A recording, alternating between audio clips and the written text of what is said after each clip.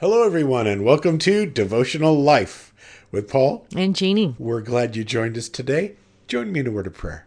Father, we stop right now because we want this time to truly be a devotional time with you and with each other. So hear us, Lord, our thoughts, our words, our prayers. And Father, answer our prayers. For we ask this in Jesus' name. Amen. Amen. All right, Jeannie, let's see. In our last exciting episode, we heard this beautiful prayer of Jonah's, which is in Jonah 3. Mm-hmm. Is that right? Okay. Recommend people go and read Jonah 3 again. No, actually, it was Jonah 2. Oh, Jonah 2. Oh, I thought that. Okay. Jonah chapter 2 in the Old Testament. And he had finished his prayer. And what happened when he finished his prayer? Verse 10, at the end of it, said the fish spit him on the... Well, let's see where he it was. He did what? Then the Lord ordered the fish. So again, the fish was under God's order. Spit Jonah out on the beach. Oh, my God. All right, I don't know if you can picture that. He's actually throwing him up. What happens when you throw up? You get all kinds of bile and ugh. Especially with sand. You know how sand sticks to you? Oh, yeah. I didn't even think of that. Yeah, he was all stinky and fish vomit slimy and all that acid. He probably had his skin white. Yes. Hair all gone. And patches of his hair falling out. I bet you he was a sight for sore eyes. Yeah, probably pretty scary to look at. What in the world is that? Like, what do you say? What did the cat drag in? Yeah. Or what did the whale great drag in? Spit out? Yeah. So Jonah is not looking too good right now. The worst for wear. But he repented, and now he was in there for 3 days. Jesus said he was in there for 3 days, just like referring to himself. So, being the belly of the earth. So, unlike Jesus, who didn't need to repent, Jonah needed that 3 days to really work it through, where it was a genuine surrender, repentance, and he broke out in worship even before God gave him the answer. Quite beautiful. So it's like in that place, even before he got the answer, he was able to experience peace and gratitude. And it's almost like when you're in that place, it's almost like, do whatever you want, Lord. I'm not fighting you anymore. I'm just surrendered, So he got into that sweet place with the Lord. It took him a couple days. And I know for us, sometimes we wrestle with the Lord, and sometimes we can turn it around and realize it and within minutes or hours, and other times days, sometimes weeks or months. But whatever it takes, the Lord is after us being in that sweet place where he's able to show us his love, we're able to receive his love, and have that peace and say, whatever you want to do with me, Lord, here I am. Yeah.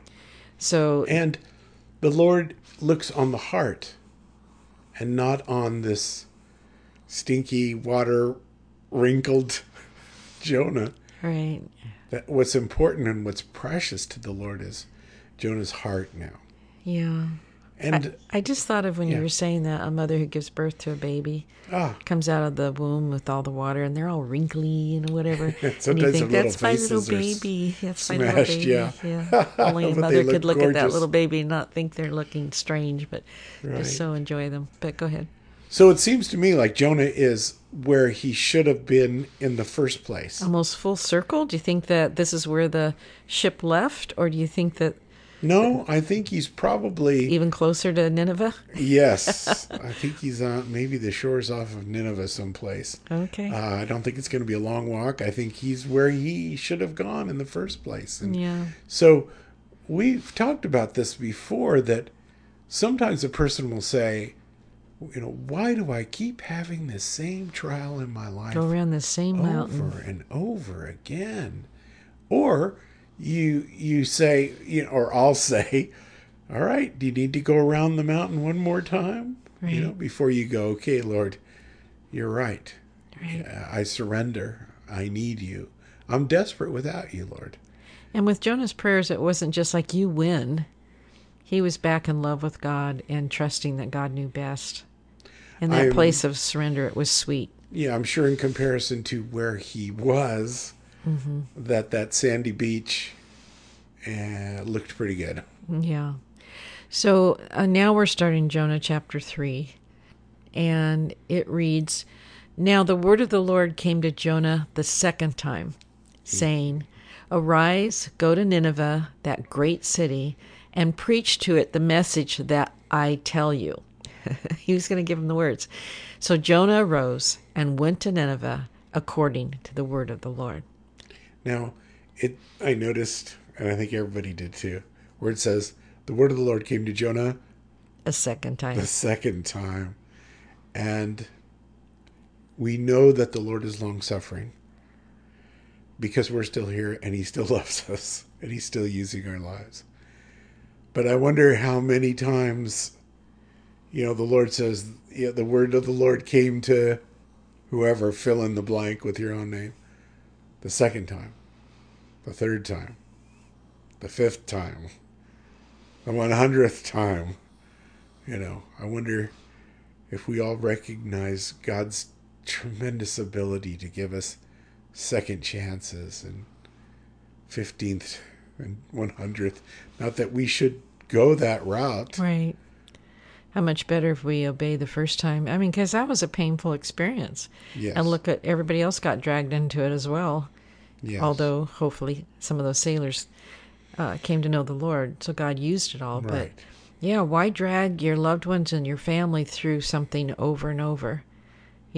Just stand up on that sandy beach, saying, I'm done. Look what it's done to me, and look what it's done to people around me. I'm not going to do it anymore.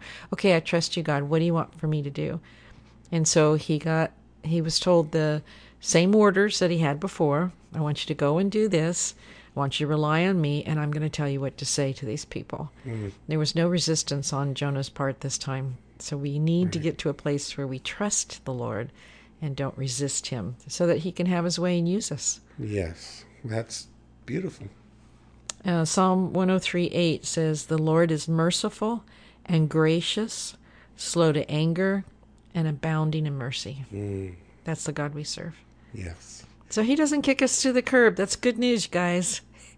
No, he doesn't. You know what We generally repent. You know what reminds me? Sometimes I'll talk about Peter's life, Yeah. the many mistakes he made. And or I'll talk about, let's see, who else? Jacob and all the mistakes he made. And I think last time I talked about Peter's mistakes, I said, see, and God didn't throw him overboard. But he did throw Jonah overboard. Yeah, but he learned. Yes. They all got up and they got back on track. So okay. we can get back on track too. Yeah, so isn't that like the best thing that could happen to a person who's going the wrong way is to be stopped by the Lord and put back on track? And now we get to see unfold what God's plan was, because he has a great plan for Nineveh. Yes. So that's coming up next. Yes. What is God going to do? What is his purposes and his heart towards these wicked, wicked people? Yeah. And you can say, what's God's plan for me? What's God's plan for us? What's God's plan for you? Well, you're not going to find out until you come to that place of surrender and trust. Yeah, repentance, surrender, and trust. So, Father, thank you so much for today and for loving us and for putting us together with this great devotional family. Lord, take each one in your arms. Bless each one. Use each one for their good and for your glory. Lord, we love you because you first loved us. We pray these things in Jesus' wonderful name, and everyone says, Amen. God bless you. See you soon.